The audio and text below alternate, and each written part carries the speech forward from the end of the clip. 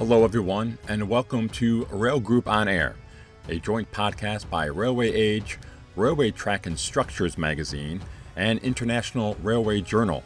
I am Bill Wilson, editor-in-chief of RTNS, and this is a special Rail Group On Air podcast series on the coronavirus and the rail industry.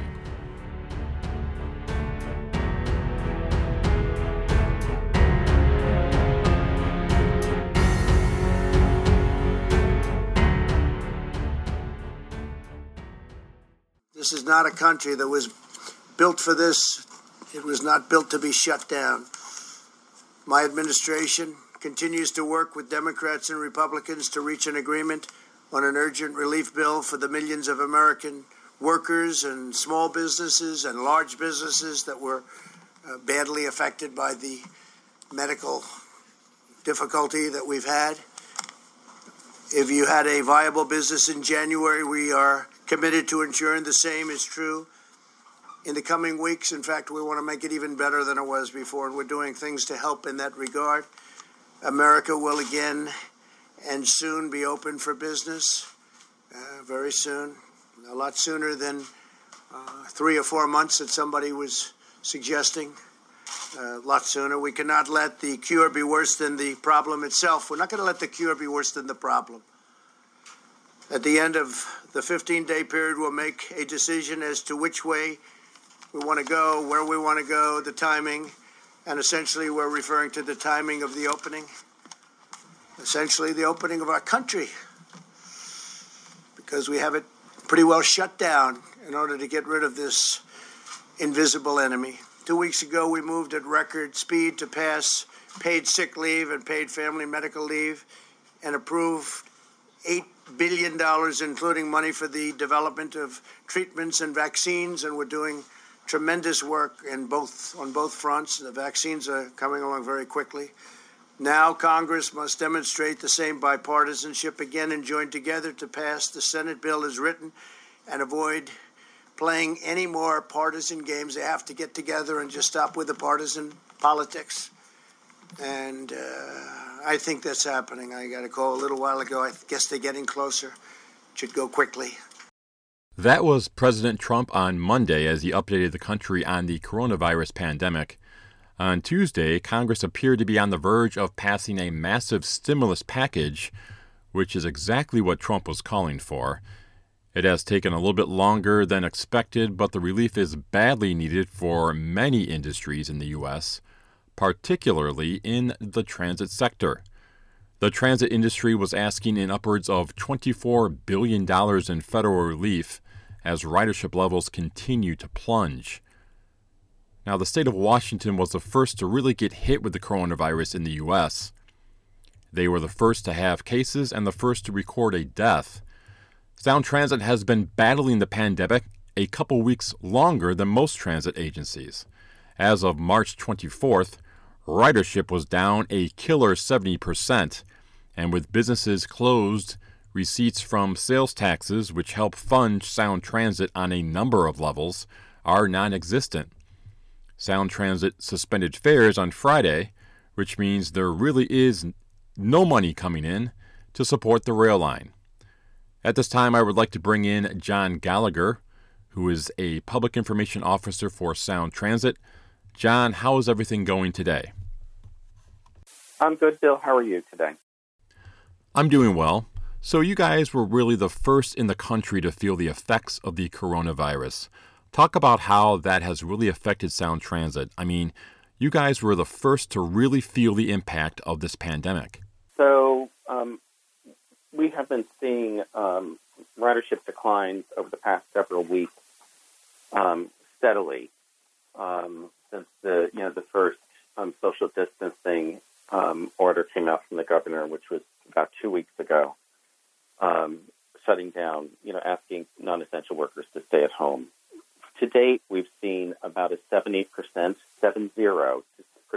decline in ridership from just last month. As a result, we have started reducing service. So, for example, on our light rail, normally during peak times, we'd have 6-minute headways. They are 14-minute headways. We're doing this in part because of reduction in ridership. The new headway times still allow for adequate social distancing. We're also trying to anticipate staffing issues because we know as the epidemic continues to expand, we'll be seeing a number of operations staff who will be out sick as well. On Friday, we also announced that we're suspending fares across the entire system. The Sound Transit actually operates 3 different modes of transit. We have a light rail system, Link, we have express bus service, and we have a commuter rail. And these are operated with partner agencies throughout the region. We made reductions on bus service and commuter rail as well. So it's been a very dramatic change in a very short period of time.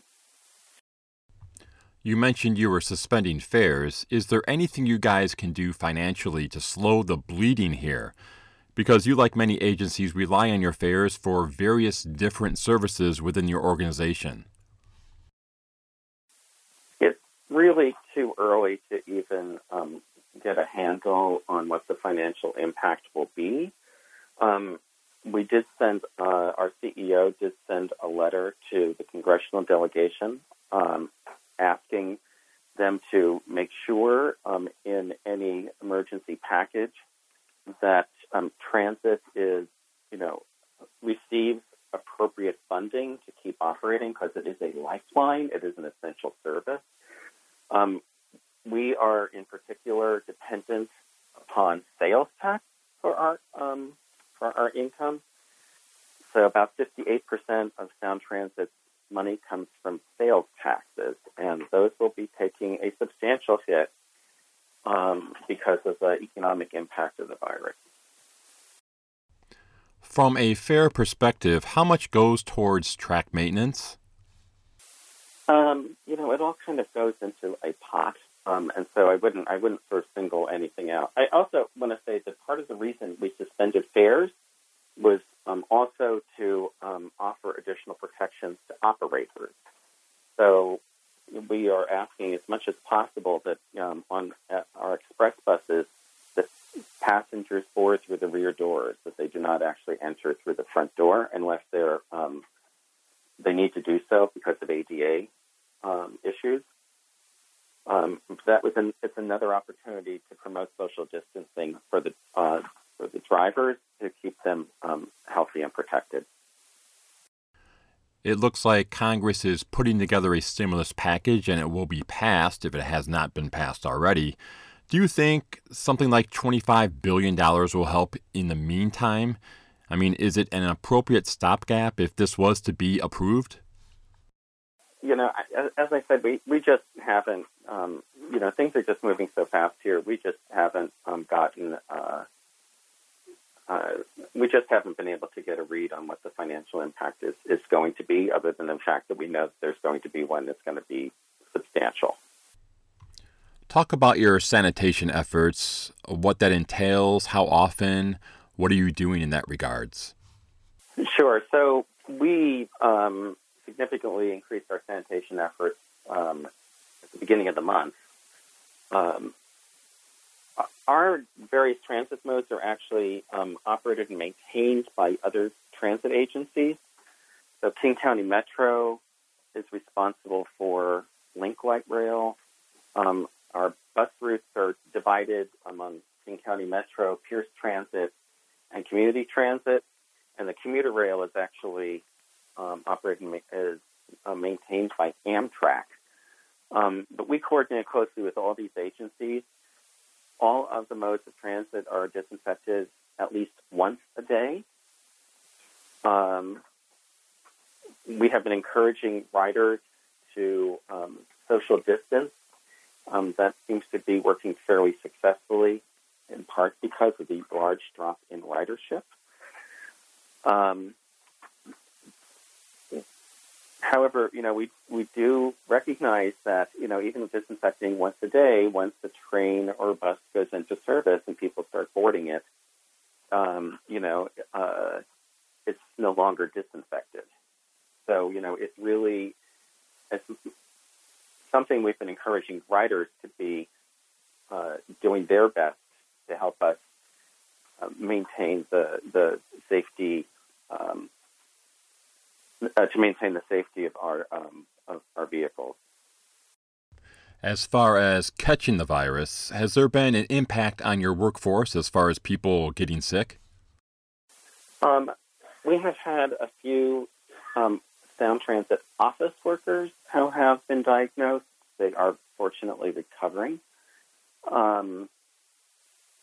We haven't had any operators of any of our vehicles yet who have been diagnosed with the virus. However,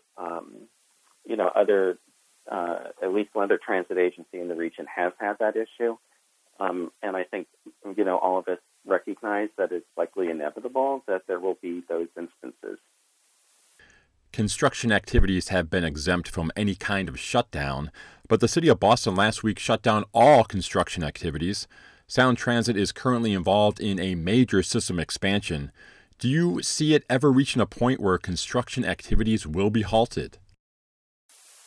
So last night, Governor Inslee instituted a shelter-in-place order, but that includes exemptions for transit construction. It's considered an essential business. We've been working with our contractors to ensure that they are instituting all the safety protocols necessary, since they are the ones who are responsible for the safety of their workers. Obviously, it's a very fluid situation, so it's really hard to predict what may happen, but right now, construction is still underway. Transit operators are on the front line here.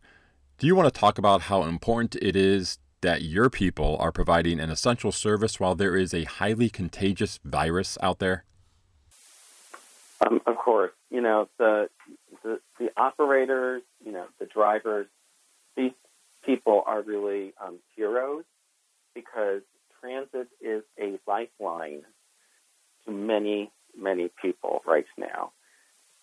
First responders, healthcare workers, many of them rely upon transit to get them to their jobs. And those jobs are critical right now.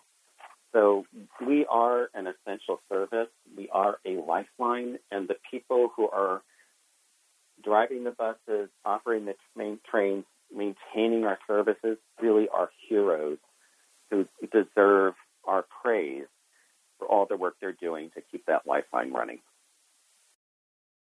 If the coronavirus was to miraculously lift today and the all-clear sign was given, would you guys be able to ramp up services immediately? We'll have to see. I mean, it depends upon a number of things. It depends upon what the ridership increase would look like. It would depend upon operator and maintenance staff availability.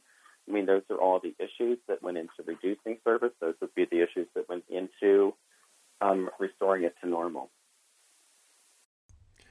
I know you can't comment on the financial stability of Sound Transit, but again, if the coronavirus was lifted today, how long is it going to take for you to recover from an operations standpoint, from a financial standpoint, until you reach a level of normalcy?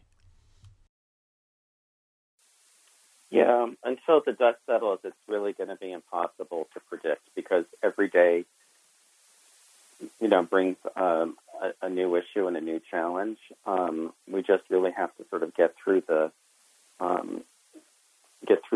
worst of this epidemic, come out on the other side, and then I think we'll be able to assess, what the damage has been and how we're going to be able to correct it.